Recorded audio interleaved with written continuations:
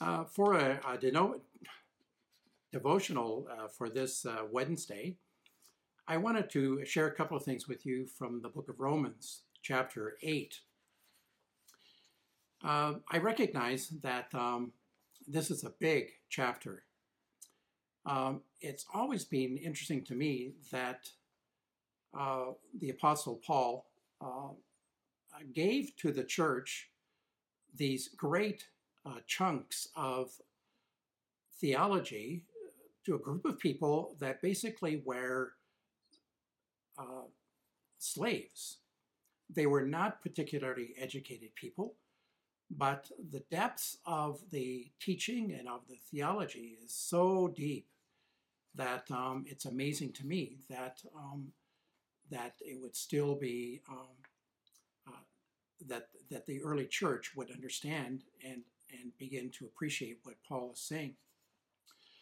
However, in Romans chapter 8, chapter 1, the Apostle Paul says that we are no longer under condemnation.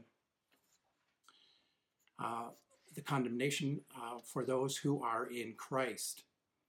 There are a lot of people who would want to say that they're not under condemnation, but they fail to recognize that it's only in Christ that we are no longer under condemnation.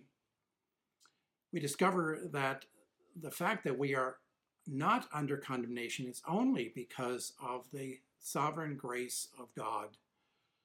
He alone is the one who can purge from us the sin that we have. The whole concept of condemnation is a legal term, and it means literally to be declared not guilty. And so the Apostle Paul is saying it's only in Christ that we are free, that we are no longer under condemnation. I really appreciate Wesley's great hymn, "And Can It Be?" I'm not going to sing it for you, but I will give to you the last verse. Wesley writes, "No condemnation now I dread. Jesus and all in him is mine. Alive in him my living head, and clothed in righteousness above divine. Behold, I approach the eternal throne and claim the crown by Christ alone." Well, the Apostle Paul goes on from chapter 1, verse 3, and this is where I'd like to spend some time in chapter 31 to 39. In chapter 39, he writes, "What then shall we say in response to these things? If God is for us, who can be against us?" The if there is not a gift, not an if of doubt. If God is for us, and then again, maybe he's not. The if there is a certainty. It could be translated, since or because God is for us, who can be against us? He who did not spare his own son, but delivered him up for us all. In verse 32, the Apostle Paul writes that the reason we can say that we are no longer under condemnation, and that because of Christ, goes back to the great book of Exodus, chapter 22, in the story of Abraham and Isaac. And the Apostle Paul says that while God did not spare the son of Abraham and Isaac, he did not spare his own son, but he delivered us up for us all. Who will bring any charge against us? The Apostle Paul writes that there are several questions that he asks. And the question there is really a rhetorical question, but we discover that it is God who has chosen us and is justified by us. In verse 34, who is he who condemns?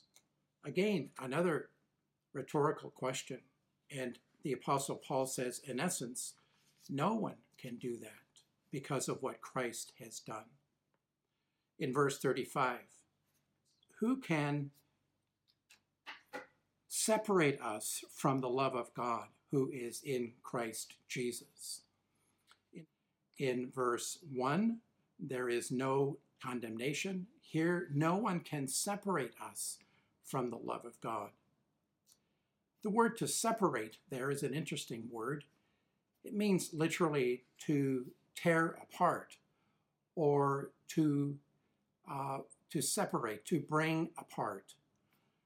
The ladies among the SNPs group will recognize what it means to separate a piece of clothing. And that's the idea. It rips it apart. The Apostle Paul says, who shall separate us from the love of God who is in Christ Jesus? And he writes several things. Shall trouble or hardship or persecution or famine or nakedness or danger or sword? As it is written, for your sake we face death all the day long. We are more than conquerors through him who loves us.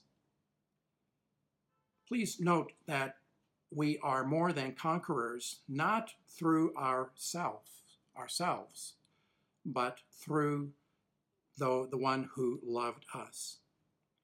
There are lots of people today, because of the plague, are saying that we just need to help our way through it. But as believers, we understand that it is through him who loves us that we will face through the constant concern that we have. For I am convinced that neither death, nor life, nor the angels or demons, neither the present nor the future, nor any power, neither height nor depth, nor anyone else in all creation will be able to separate us from the love of God which is in Christ Jesus. So I say to you that whatever we are facing, there is no separation. We are separated together, but in Christ there is no separation at all. And while we may not be able to see each other, we are never separated because of Christ. I appreciate what the Gettys have written in one of their hymns, that great hymn, In Christ Alone. In Christ alone, my hope is found. He is my light, my strength, my song. This cornerstone, this solid ground, firm through the fiercest drought and storm. What heights of love, what depths of peace, when fears are stilled, when strivings cease. My comforter, my all in all, Here in the love of Christ, I stand. I trust that that is your testimony and an encouragement for you today.